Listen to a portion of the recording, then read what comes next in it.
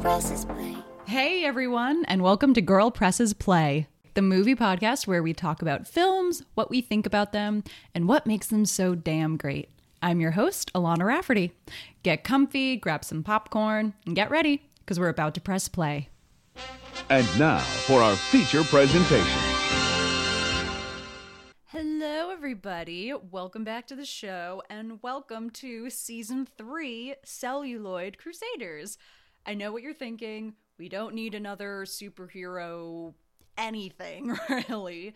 And yes, that may be true in certain ways, but to me, superheroes are not just a part of movie culture, they're a part of culture, period. And heroes are who we look up to. They're the characters that unite us and make us believe that good overcoming evil is possible. So why not take a look at why we got to this moment in superhero culture and where we think it's all going. We'll have some really awesome guests. We'll have some podcasters, comic book folks, filmmakers, and many more. But for now, let's get started with where it all began. Because that's always where you have to start. When we take a look at 1937's The Shadow Strikes on our season premiere. The Shadow. Hey, what's your game, mister? A form of solitaire. I'm here to kill you. Oh, Caleb was murdered. It's a mystery, I tell you.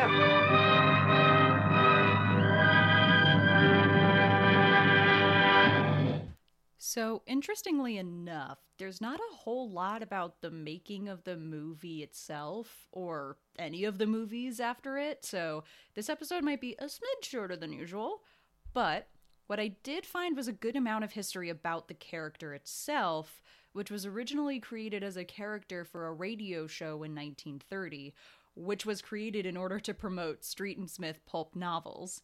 The Shadow would narrate detective stories, but then he started getting so popular that audience started asking for the Shadow Detective magazine instead. And from that, in 1931, one of the first American superhero comics was published. The serialized magazine stories, along with the radio show, continued throughout the 30s, and they laid a lot of the initial groundwork for heroes to come. The dark costume to conceal their identity at night, a corrupt metropolis, filled with wealthy and nefarious villains, a sidekick to assist in crime solving. Then it gained enough popularity in 1937 to get its own film from Colony Pictures titled The Shadow Strikes. While this movie is simple, and really on the shorter side, it's only about an hour, so it's really more of a long, short film. There's actually a lot going for it. The cinematography by French DP Marcel Lepicard is beautiful, and it really uses the concept of shadows in a very chic and kind of German expressionist sort of way. And lead actor Rod LaRoque, who would later go on to co-star in Cecil B. DeMille's The Ten Commandments, does a really great job with bringing the smarts and the charisma needed to the Shadow. And in general, it's always fun to watch the movie that started it all. You know, it's fun to watch all the groundwork being laid from way back when and see just how much it appears in other movies after it.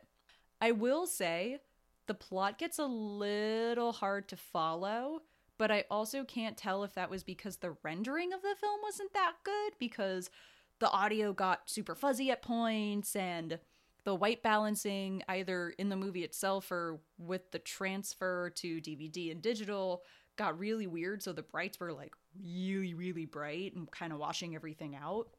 And of course, having it be 1937, pre-naturalism, if you don't dig that like mid-Atlantic, super stylized version of acting, you're not gonna like this film at all. I can tell you that right now.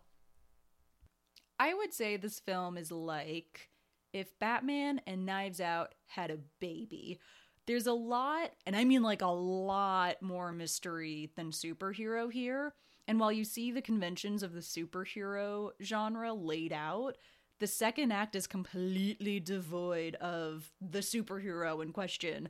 And almost entirely Lamont Cranston, who is the Shadow's daytime persona, doing detective work. So maybe there were some budgetary issues. Maybe, I don't know, LaRock had something about hiding his face for most of the film. We'll never fully know.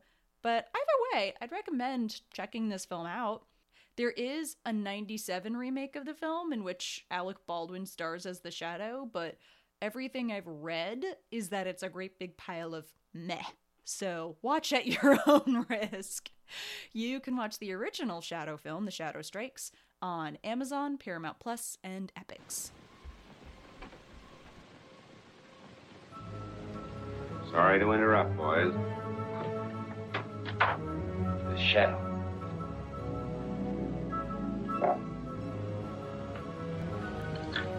Hello? Yes? Okay, I'll be right over.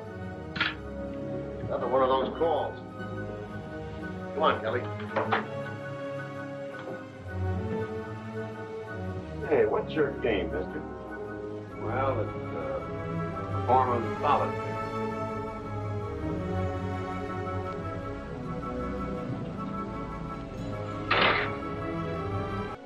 Well, if it ain't Red Hogan and his little playmate, Stevie.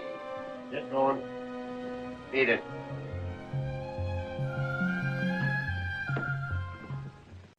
So probably the biggest influence seen today is, of course, Batman. If you watch the movie and read about the character, it'd be pretty hard not to see the very distinct parallels between the two Caped Crusaders. In fact, The Shadow was such a huge influence, the first Batman comic was essentially the Shadow pulp story Partners of Peril. And Alan Moore has actually also stated in interviews that the Shadow served as an inspiration for his titular character in V for Vendetta. And for all you 90s kids out there, Darkwing Duck was essentially the Disney-fied version of the Shadow. Give Darkwing Duck a refresher Google and you will see exactly how and why. And it also really influenced the style of heroes we see today. The Shadow, along with Dick Tracy, which the pulp comics came out around the same time, brought the villains down to earth with crime lords and madmen and corrupt millionaires and really laid the groundwork for the Penguins and Jokers and Lex Luthors of today. Because without a relatable supervillain, how can we have a relatable superhero? So while this movie is humble in many ways, with its black and white cinematography and its budget-friendly lack of action, and even its runtime, really, it's mighty in its influence on probably every major Marvel and DC film we've seen today. Personally, I can even see its influence in superheroes like Daredevil and Black Widow, and even in some films like Sin City and some of the 1940s noir films like The Big Sleep. And maybe we should be getting back to simpler superhero films like this, rather than get wrapped up in the mythology and the origin stories and the multiverse and all of these very fun but sometimes really complicated things to keep track of. Let's add a little bit more of what being a hero means for people, which is moving in the night, catching the culprits, and sending the message out there that for every bad guy, there will be a good guy waiting for them in the shadows. Bum, bum, bum. Sorry, I had to go for it. You know I had to go for that cheesy joke. And on that cheesy joke, that is all for this week. So tune in for our next episode when we take a look at some of the weird and wonderful superhero films of the 60s. I can't wait for you guys to listen to that one, but until then, stay safe and keep watching movies. See you next time.